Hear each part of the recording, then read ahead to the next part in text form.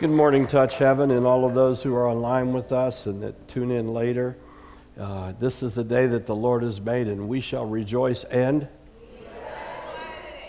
A few of you are glad. If a couple of you just listen. This is the day that the Lord has made, and we shall rejoice and... Oh, we got to go one more time. JP didn't open his mouth. This is the day that the Lord has made, and we shall rejoice and... Okay. Just because you got a new haircut doesn't relieve you from participating. So, we live in a day, and we've been talking about it, when gross darkness is covering the earth, correct? And we knew that this day was coming, even though Jesus himself and Paul said that, we are in tribulation at all times. Some people are waiting for a great tribulation. May or may not come. It might get worse than it is and get tougher. I believe things will get tougher. I don't know about all that 7-year stuff. We'll see. I really don't care. I care more about occupying right now and doing what the Lord has given us to do, and all that other stuff will take care of itself. But it also says that the glory of the Lord is risen upon you. Now, that's a covenant relationship. The glory of the Lord isn't rising upon to bless those who aren't in covenant with God. In fact, as we understand from Scripture and theology and some history in Scripture, when the glory of the Lord falls upon heathen, on those who don't believe God and aren't walking holy, it's destructive. It's destructive. When the prophet called down the fire from heaven, it didn't destroy him, but it sure did destroy all the priests of Baal. And it sure did come upon the enemies. And so we understand that the glory of the Lord is blessed upon those who are in covenant relation with him, and it's a curse to those who are not. And this goes back to the Abrahamic covenant, right?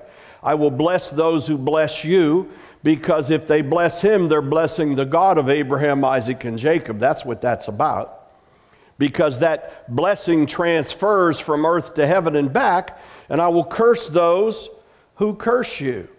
So we have a God who's merciful and is blessing in mercy, but we also have a God of judgment.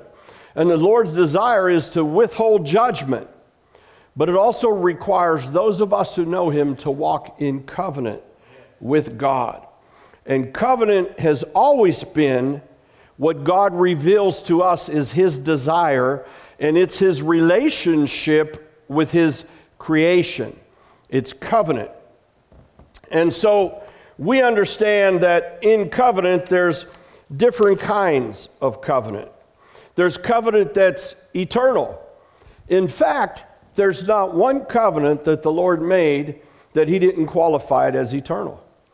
And the body of Christ would do well to wake up to that, because many places, not here and not you, because we walk in a different, I don't want to say different, but an illuminated revelation that all of Scripture is given to us for edification and understanding and knowledge.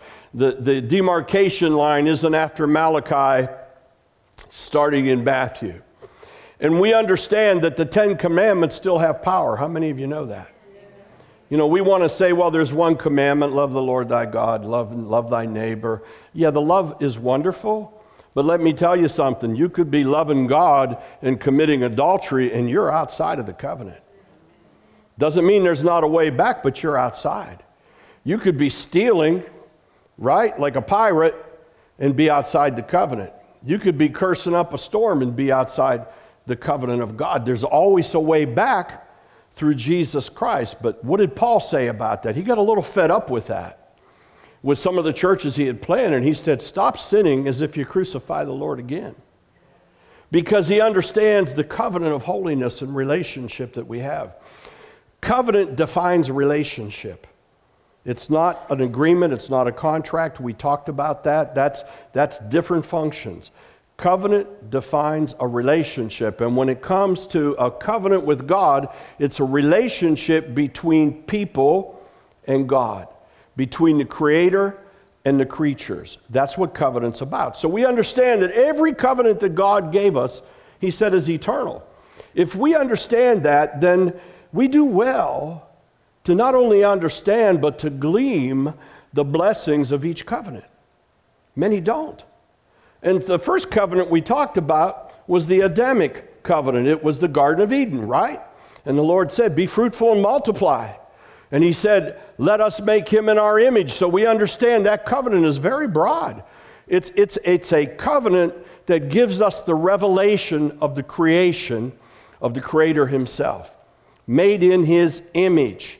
Now, image, goes a long way, and we've discussed that, and I'm not going to teach on that a lot, other than to remind us that God is in three persons. Eloheinu is the Hebrew word for God in three persons.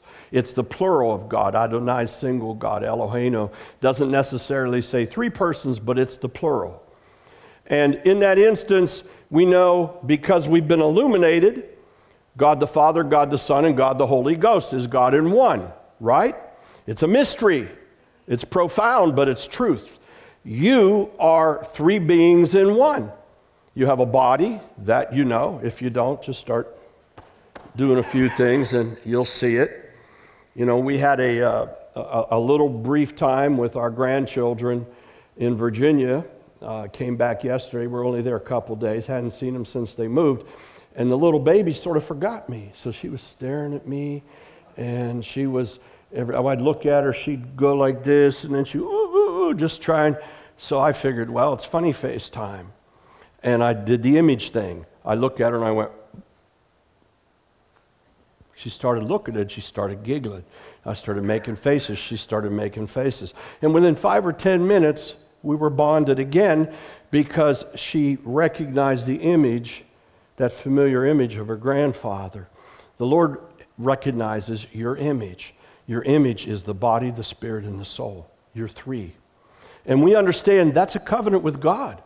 God made a covenant to make you three. There's not one soulless person in all the world that's ever been created. Everyone has a soul. There's not one that has been created without a spirit. The matter is, what is that spirit about? Is it born again? Or is it a spirit that's fouled by sin? And so then we understand that more covenants come forth. And I just want to go through them very quickly with you. We have covenants that are conditional and covenants that are unconditional. Now, the Adamic covenant had a condition in the garden. But when Adam and Eve rebelled, that covenant was broken. And so now it became a covenant of works. And they had to work and toil.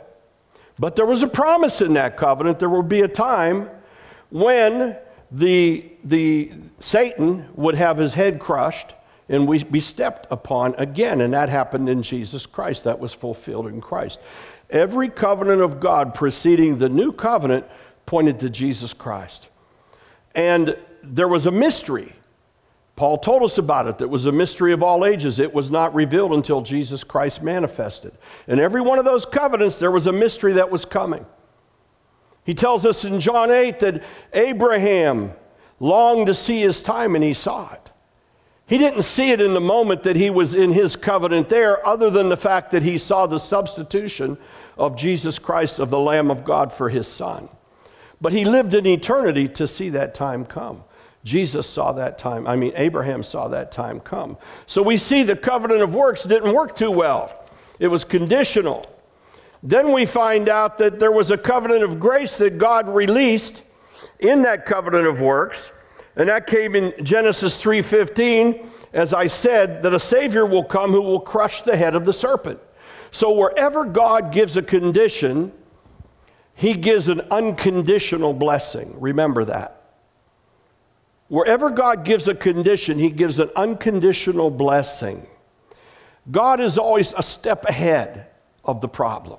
He's always a step ahead of the failure. He's always a step ahead of the negativity. He's always got a solution, a resolution, a redemption, a salvation. Always does, in everything that he did. And the Lord never handcuffed himself to the law of his own covenants.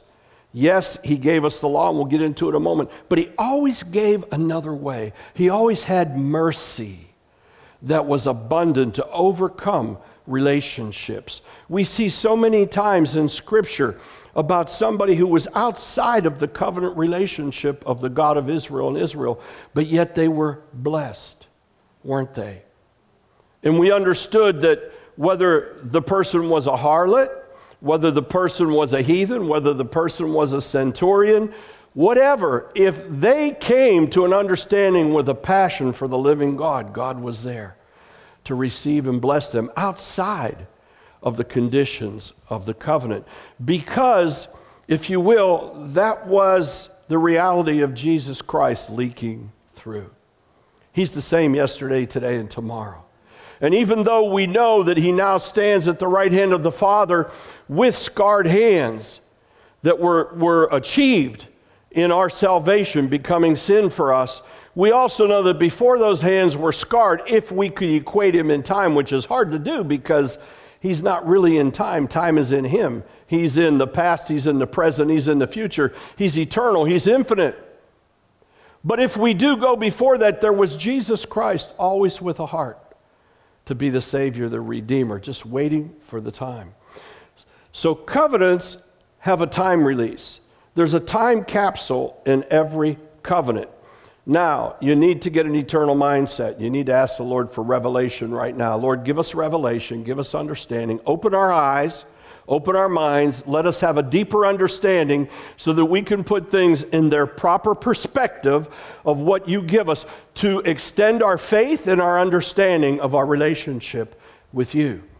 So in one instance, we have covenants that are in time. They're released in their time. Everything has its time. But at the same time, they're eternal. So that means, in essence, if the Lord said this is a covenant forever and the Lord is forever, then that's been a covenant forever. It's just that it wasn't discovered and released upon us until that time. I want you to grasp that because there is still a release going on in the new covenant relationship. Yes, it's once and forever. He's given his blood. But the Lord gives us a lot of things to expect and to look at that have not yet been fulfilled. But yet he calls it the new covenant. And a covenant that we anticipate is to come. What is that covenant? You know, I'm not one who's a millennialist and I'm not a premillennialist. I'm just here. Right? But I do know there's 1,000 years because Revelation 21 tells me. I do know Jesus is coming again. We're to prepare the way. I do know that there's a time when there's going to be great peace in another covenant. We'll talk about that in a moment. And that covenant, I don't believe, replaces or displaces the covenant of Jesus Christ because that's forever. It builds upon it. And so we understand that it builds upon that house. The key to that is if the Lord has spoken it and it already exists, then that means that if we go in faith, just like Abraham went in faith to believe in Christ as the Savior and Redeemer, when he didn't know who he was, but he saved his son, right? He knew that. He knew the Lord would give a lamb, and just potentially on that mountain, he may have had the vision of Jesus Christ. He may have seen that disfigured body carrying the cross. He may have seen it nailed upon the cross. Time might have stopped for him to see his Savior and his Redeemer as he cried out. And he became a different Abraham after that, didn't he? He had a greater faith. He had a greater understanding. Well, just so that is, so can we glean from the eternal covenant, both past, present, future, and what God is unleashing to us. Now remember, I've told you many times that this is a house that digs deeper. We're building upon the firm foundation of the Word with fresh revelation. So sometimes we may go places that you shake your head, say, whoa! Then it's up to you to confirm it and affirm it in your spirit. I constantly press on for more. I constantly press on with the discipline to make sure everything conforms to the Word of God. Not preaching a different gospel, not preaching a philosophy, not preaching anything that's the rudiments of men, but understanding the Word of God for what? So that we can have abundant living. Christ said, I've come to give you life, and I've come to give you abundant life. Abundant life. And abundance, as we've discussed, means that it's never filled. There's always more. There's always more. We've never arrived. We've never gotten everything we're going to get. There's always more to get. And forgive me, call me what you want, but I want to know how to get it. I want to go get more. I'm not satisfied with the status quo. I'm not satisfied with what I received yesterday. I want more. I thank the Lord for that. I'm grateful for that, but I want more. I don't want more in a material basis. I want more on a spiritual basis. I want to be able to walk stronger, be stronger, teach stronger, preach stronger, love Him more, worship Him more, and understand the kingdom of heaven. And I believe we can understand more and more of it. We're never going to know all of it. Paul said it himself. I'm striving. I'm pressing on. I've not attained it yet, but I'm going to keep going and going and going and going. And he heard unspeakable things he couldn't repeat, but he wasn't satisfied. He hadn't got to that place. So God has put that inside of us, but we need to activate that. He's put it there. We have it. Religion wants us to get satisfied at a certain status quo, get into a culture, get into formulas, get into rituals, and just maintain the status quo. That's what religion tries to do. Now, I'm not going to get any deeper than that. I'm not railing against certain faiths and that. I'm not doing that at all. I'm railing against a spirit of religion that begins to narrow our vision so that our eyes don't open more. And when that happens, then we're basically restricting ourselves from opening the windows of heaven for abundance. So in these covenants, the covenant of grace was built in to the Adamic covenant. What does it mean for you personally? Well, it means that you could never keep God's law. It means that He already said that He was going to send one who could put the father of sin under His feet for you. But then He goes further with the revelation, the Pauline revelation, and others, and Jesus Christ, that says we can tread on serpents and scorpions. I was musing about some of my trips to different places of the world, and literally where our team is headed, I've had serpents and I've had scorpions, literally. Scorpions in my room that were like this at night when I flashed my light upon them, just waiting for me to step on them. And I had a black mamba snake that was trying to make its way to me and came all the way through a whole audience, much larger than this. Nobody saw him until he got right in front of me. And then, of course, one of the warriors came running out and whacked his head off and picked him up like this and took him out. Serpents and scorpions. But there are spiritual serpents and scorpions that the Lord has given you the authority and the power to put under your feet. So there's always that condition of grace that goes along with it. The Noahic covenant, it's unconditional, wasn't it? God made a promise to Noah, and he etched it in his finger painting in the skies. I don't know about you, but I love seeing a beautiful rainbow. And we get excited when there's two of them. We are so excited about rainbows, we named one of our daughters Rainbow. Her name's Keshet in Hebrew. Because when we were praying about what we should name her, we got a beautiful rainbow. We said, oh, rainbow. And my wife said, no, not rainbow. We need a better word. We're not calling our daughter Rainbow. And she found that beautiful name, Keshet. Keshet, rainbow. And so God said, I'll give you finger painting in the sky, and it's unconditional. You don't earn it. You don't know how to make it happen, but every now and then I'm just going to have it. And interestingly enough, he says that he instituted the Noahic covenant so that humans would not destroy each other, number one, again, and that he would preserve the earth. And also, interestingly enough, so he said he would look upon it and remember not destroy the earth again. Why would God say that? That he would look upon it? Because he sees everything. He sees everything. I don't think he needs to remind himself with the rainbow not to destroy the earth. I think he takes great pleasure when we look at the rainbow and say, that's the covenant of God for us. I will never leave you. I will never forsake you. I will stand with you. I will send my son who's not here to destroy you, but he's here to save you and redeem you and to present the Father and his family.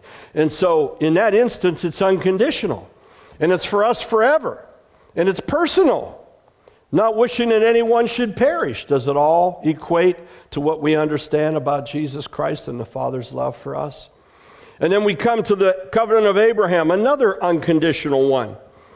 And he fulfilled this promise ultimately by sending his son, didn't he? He said, you will be blessed, and through you I will bless all of the seed of the earth. Look up at the sky, and as many stars as you see, that will be your offspring. That will be your inheritance. Those will be your heirs. And Abraham, it was confounding. It was too profound for him to understand. So the Lord said, all right, let's make a covenant. Abraham, go chop up all the pieces of the animals, as was the way in that time, and we'll make a covenant. We'll pass through them.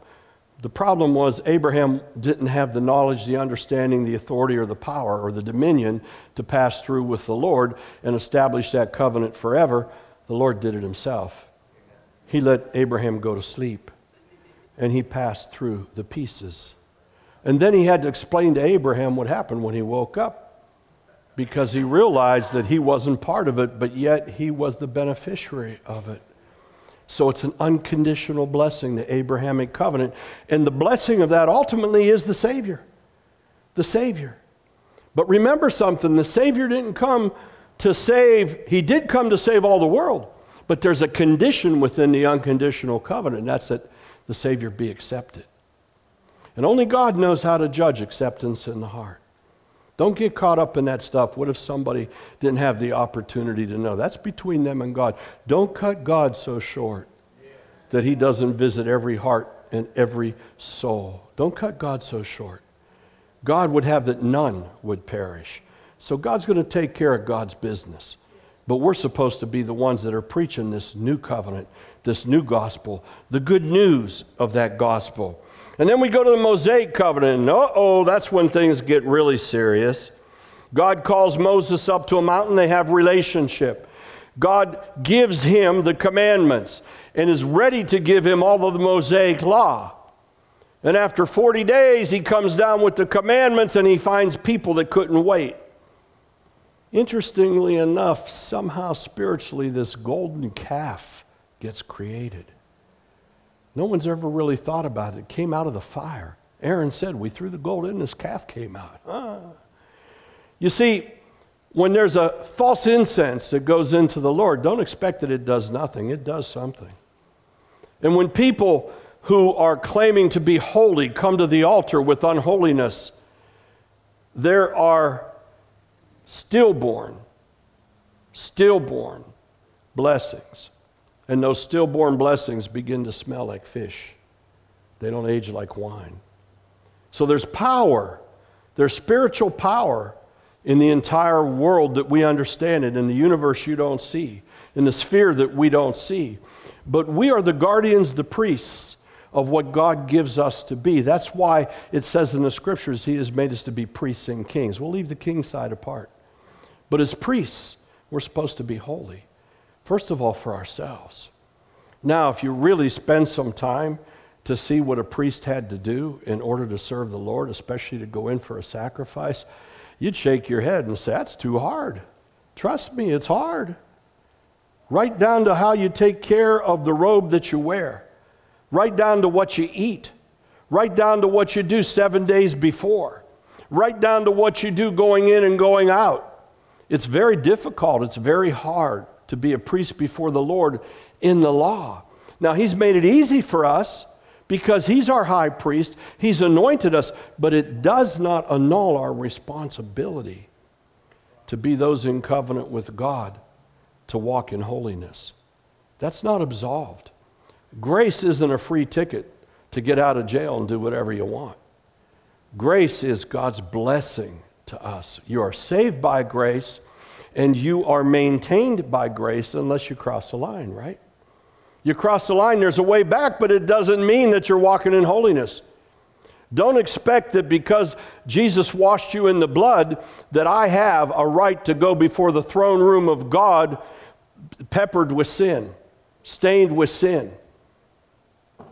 I always teach people, and I teach you and everybody, don't say you practice sin unless you're practicing sin. Don't say you're a sinner. If you're a sinner, I got a way for you, I got a way for me. We need to confess that sin, 1 John 1:9. He's faithful, he'll forgive us. But don't confess yourself as a sinner. Many times when I first got saved, I'd hear an evangelist say, we're all sinners. And I said, I don't know. Am I still a sinner? And they put that upon us. We get that condemnation spirit that we're still sinners. We're not sinners. You're either washed in the blood or you're not. You're either practicing the righteousness of God or you're not. He was made sin, who knew no sin, that you might be made the righteousness of God in Jesus Christ. So if you're righteous before God, that's who you are. It's not what you can do, it's who you are. It's substance, it's internal.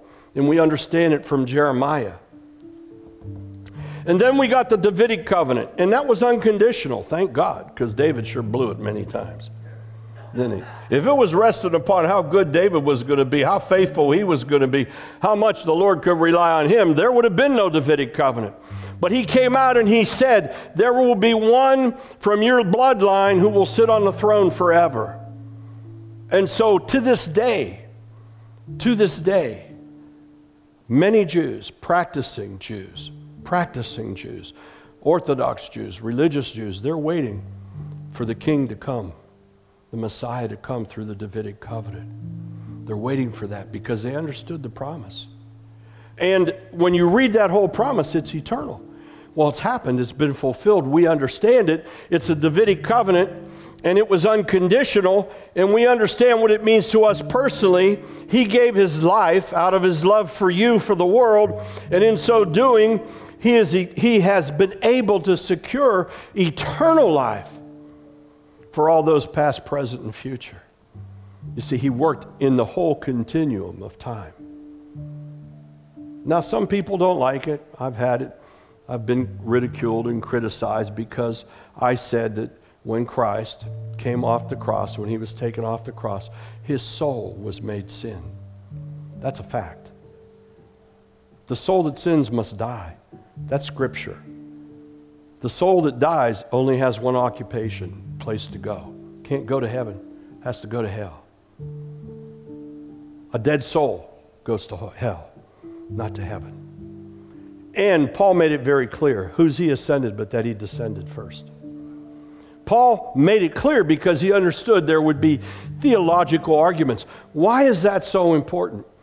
Because according to the law, sin must be punished, and the one who sins must die. And if Jesus Christ died for you and me, and for all who would believe on him, he had to receive your punishment. And how it all got compressed into 2.5, 3 days, I don't have any understanding other than to know God is not in time. Time is in God. And then it tells us he preached to the spirits. And he released those spirits. And those who could believe came with him. Graves opened up. People came out of the graves. God will always give us a physical manifestation of the spiritual, because he realizes we need it. Now, some of us, when we first got saved, we saw some amazing things happen, right? And, you know, it was more or less a little easier in the sense of little miracles, little relationships, little things happening. But the Lord says that there's a time when we quit drinking the milk and we need to have the meat. And so if all we're doing is relying upon the things we see, we don't grow faith. Faith is the substance of things not seen. If you can see them, you don't need faith, right? But Abraham longed to see that day, but he saw it. He saw it in faith. He saw it in faith because he released something in time that triggered eternity. He said, "Son, the Lord will provide a lamb." He didn't know what he was saying, but he said it. That's what comes up out of the inside of a new creation person in faith. You blurred something out, and all of a sudden it catches up in eternity, and God releases it to you in the now because of his covenant. So, the Davidic covenant. Now we have the new covenant. And I could go on and on with scriptures. Matthew 26, as we prepare for communion. Don't pass it out yet. Just hold on a minute.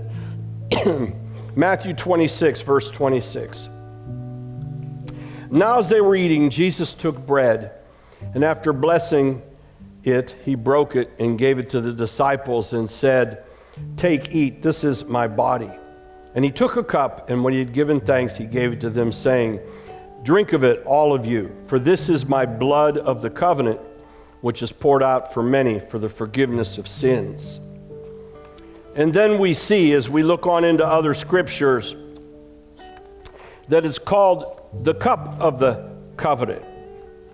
And the cup of the covenant is what? It's the same as when the Lord told Israel, in the fact that the men should be required to be circumcised so that they would establish the covenant. Stay with me. Our cup of the covenant is what we receive as we hold up the sign that we're in the body of Christ. We're eating of the body of Christ. Our cup of the covenant means that we're in covenant relationship with God. Very interesting that Jesus said, as often as you come together,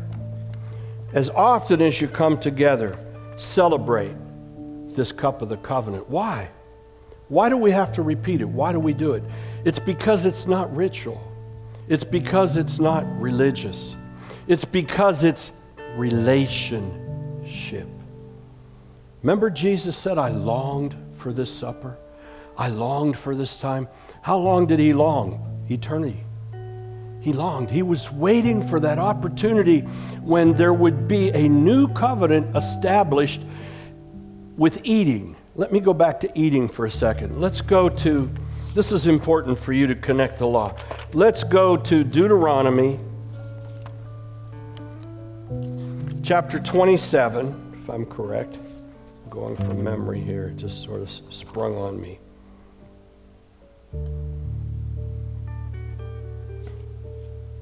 Deuteronomy chapter 7, let's start in verse 1. And we'll go through it very quickly. I want you to get a grasp that all of these threads are intertwined. Nothing was just spread out on these disciples from a different culture than what they already understood. It was building upon the culture that they were in. This goes back to the Mosaic law. Now Moses, with the elders of Israel, commanded the people, saying, "Keep all the commandments which I command you today." Stay with me, keep going. "And it shall be on the day when you cross over." Somebody say cross over.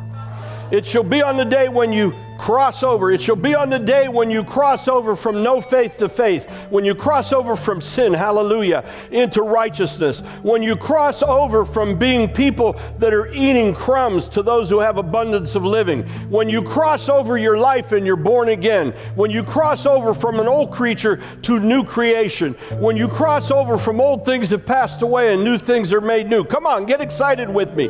When you cross over, remember this on that day when you cross over. Well, let me ask you, who's already arrived? Sonny, have you arrived and you're not crossing over anymore, son? How about you, Leanne? How about you, Jeff? We're still crossing, brother. Thank God we're still crossing. Thank God that we're moving on. Thank God that we're active in the Holy Spirit of God. Thank God that in Him we live, and we have our being. We're moving, we're crossing. So this goes all the way back. Their anticipation was to get into the Jordan. Our anticipation is to continue to move and transform, moving from a glory to a glory, from a faith to a faith, a strength to a strength. That's why we keep pressing on. That's why we're never satisfied. And it doesn't mean that we're hungry and thirsty that can't be fulfilled. Our hunger and our thirst are constantly fulfilled if we're pressing on. So he says, when you cross over to the land, to the promise, to the blessing, to the Lord your God is giving you, you shall set up for yourselves, listen to this, large stones and wash them with lime. Wait a minute. Let's go ahead. You're going to get it. You shall write on them all the words of the law. What did Jeremiah say? Jeremiah 31. He said, it's going to be a new covenant, a new time. I'm going to write my law in their hearts. In their hearts. Now, you've got the word of the Lord right here. But if it doesn't come out of here and here, it's just there. And God moves it and activates it and illuminates on it because it's already there. And that heart of stone, that heart of flesh, that's what the stones were. He's written in the indelible blood of the ink of Jesus Christ. The new word, the new covenant. And in that new covenant are promises you've yet to even understand for your life. He says, cross over that you may enter the land, the promises he's given you, a land flowing with milk and honey, a life filled with abundance, a life filled with all the blessings and promises of God, a life that says, no, I don't believe I can't. I believe I can. In fact, I believe I shall. I believe I will. A life that doesn't cry out and say when the doctor tells you how sick you are and the problem you have, you say, I'm going to die. Your life comes out and says, no, in the name of Jesus, my Lord took that for me. I believe. I believe. I believe. I don't see it, but I believe it, and it's written right here. It's right here in my heart. This isn't a heart of stone. This isn't a heart of flesh. This is a heart that's been born again in the Spirit of living God. Just as the Lord, God of your fathers, promised you. Go on, you're going to get excited. Therefore it shall be when you have crossed over, I command you today, you shall whitewash them with lime. Every time God transforms and moves, it's time to renew. That's what he was telling them. Renew. Don't get stuck on the old whitewash. Whitewash it with lime. Make it new. Why lime? Because that's all they had to whitewash with. What do you have to whitewash with? The blood of Jesus. You have the power and the glory of God to whitewash with. And those stones are glowing and pulsating for all of creation to see that you're a child of promise of the living God. If you could imagine, they're talking about the meta world and excited, and people are trying to see stuff that they can't see and to live in a different universe and to be able to pay money to go in it. We live in a different universe. You're of this world. You're in it, but you're not of it. You're a citizen of another place. And it's much greater than a metaverse. It's much greater than anything you have. It is heaven coming on earth. And so he says, I command you today, whitewash them with lime. Go on. And there you shall build an altar to the Lord your God, an altar of stones. You shall not use an iron tool on them. Hands can't do what God has done in your heart and what he's doing. The Lord says, wherever you proclaim my name, in that place I place my altar. In communion, we place another altar with God. Come on now, get it with me. In communion, we are whitewashing the stones and we're writing them anew. In communion, we're in the most intimate relationship with God we could have here on earth. That's why Jesus Christ said, as often as you will, when you come together, commune together in me. Commune together in me. He desires us never to be stagnant, to keep on moving. Communion isn't just about a human piece of bread and a little bit of juice.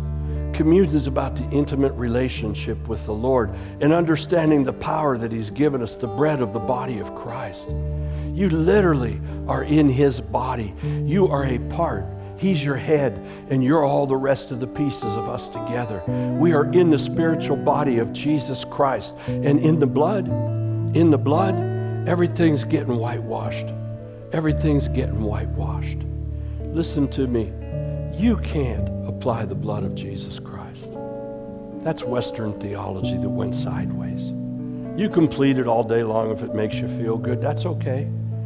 It's already been done once and for all, the Lord says. You've already got it all. You just need to release it and walk in the faith of it. If you feel good about pleading the blood on your dog and this and that and your car, it's a ritual. God winks at such stuff. Me, I thank the Lord that it's once and for all finished in the blood. I thank the Lord that nobody like me or anybody else has the power over his blood. I thank that it's Jesus Christ and Jesus Christ alone who sprinkles his blood. I thank the Lord that once and for all, the blood accomplished everything it could. I thank the Lord that when I come into communion with him, he's the one who's sprinkling whatever he wants to sprinkle. Lord, forgive me. Wash it clean. Wash it clean. Wash it clean, Lord.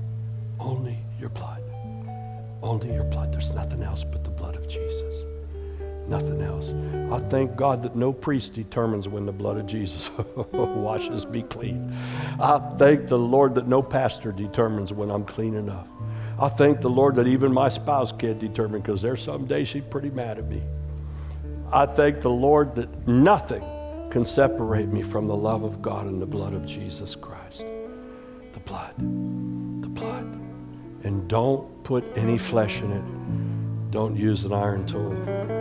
You know, when I was establishing that altar in Hubbard, and we won't get into that, I knew this scripture. And I knew where I was establishing the altar, he would make his name, and I knew not to use any tools. That was hard. I'm a tool person. Brian, you're a tool person. God says, go fix that electrical fixture, but don't use any tools. Go build me an altar, but don't use any tools. Ooh. No iron tools. Nothing that came from man manipulating the things of the earth. All about God. So Jeremiah says this, Jeremiah 31. We're going to close with this, and we're going to have communion.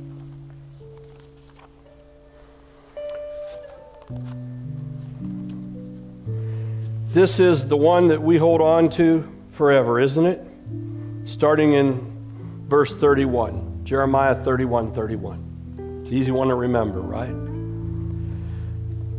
Behold, the days are coming. I like one other translation that says, the time is coming. Behold, the days are coming, says the Lord, when I will make a new covenant with the house of Israel and with the house of Judah.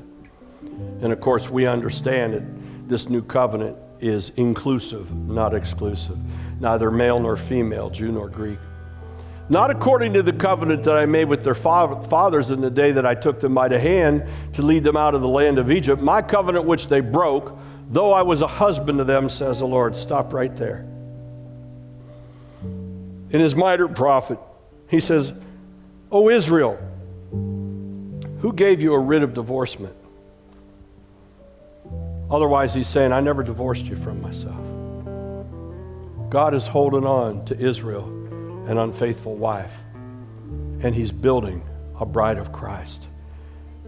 God is monogamous, doesn't want multiple wives.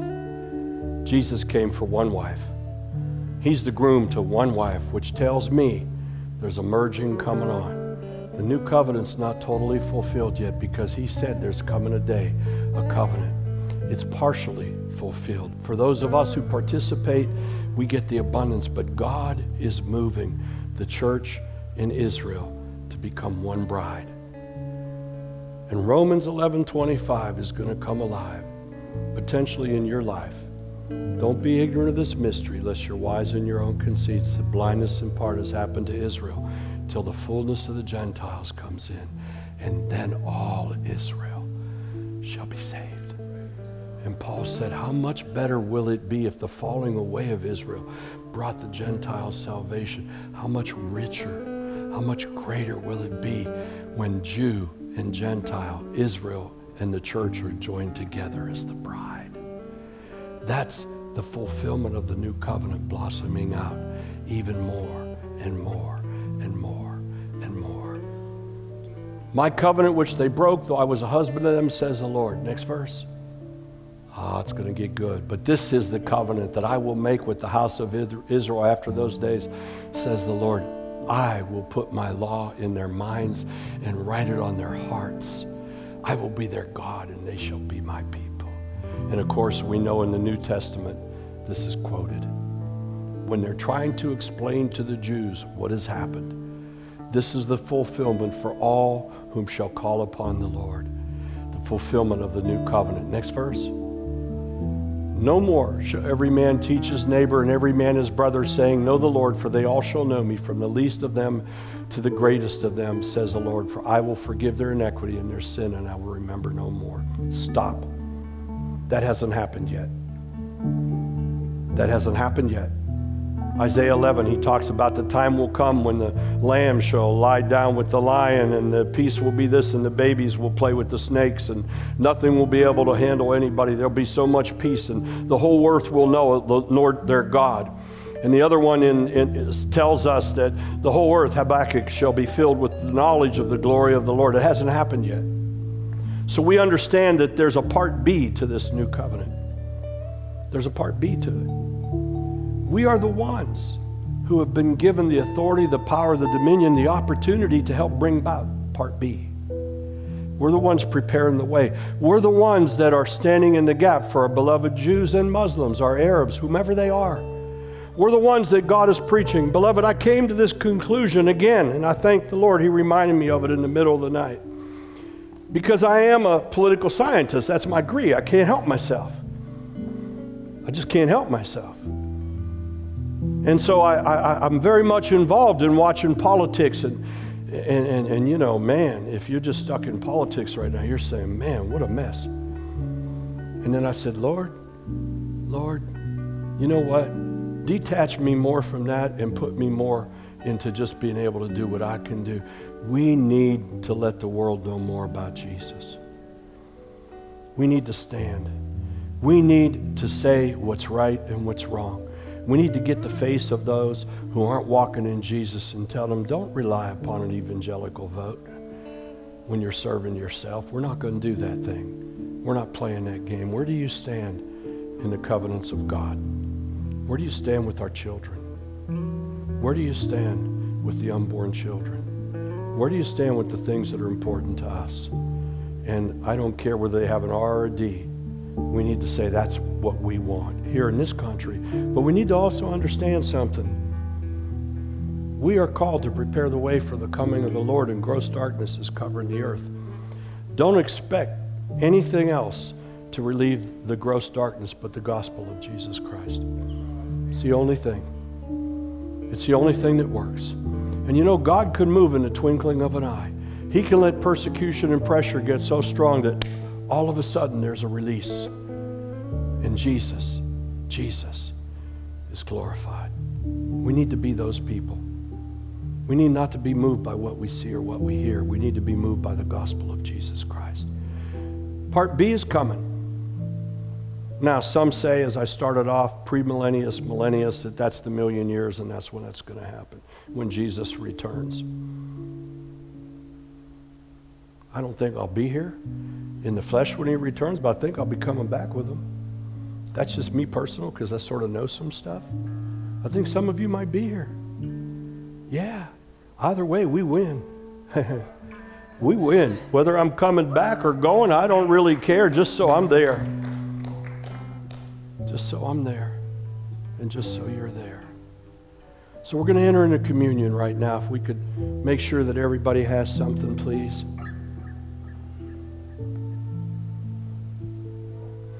Remember, not a ritual, not a formula. It's not a law. He says, as often as you will. If you have the will to relationship with Jesus Christ, he says, here I am. He also says, don't come to the communion table with dirty hands. Let's take a moment. I've asked you to do that through the whole day today. Let's take a moment and cleanse ourselves in the Spirit of God. Harsh words we've said. Things we've done or didn't do. The imperfections that we all have. Let's leave them with the Lord right now and ask him to cleanse us. Take a moment, a quiet moment.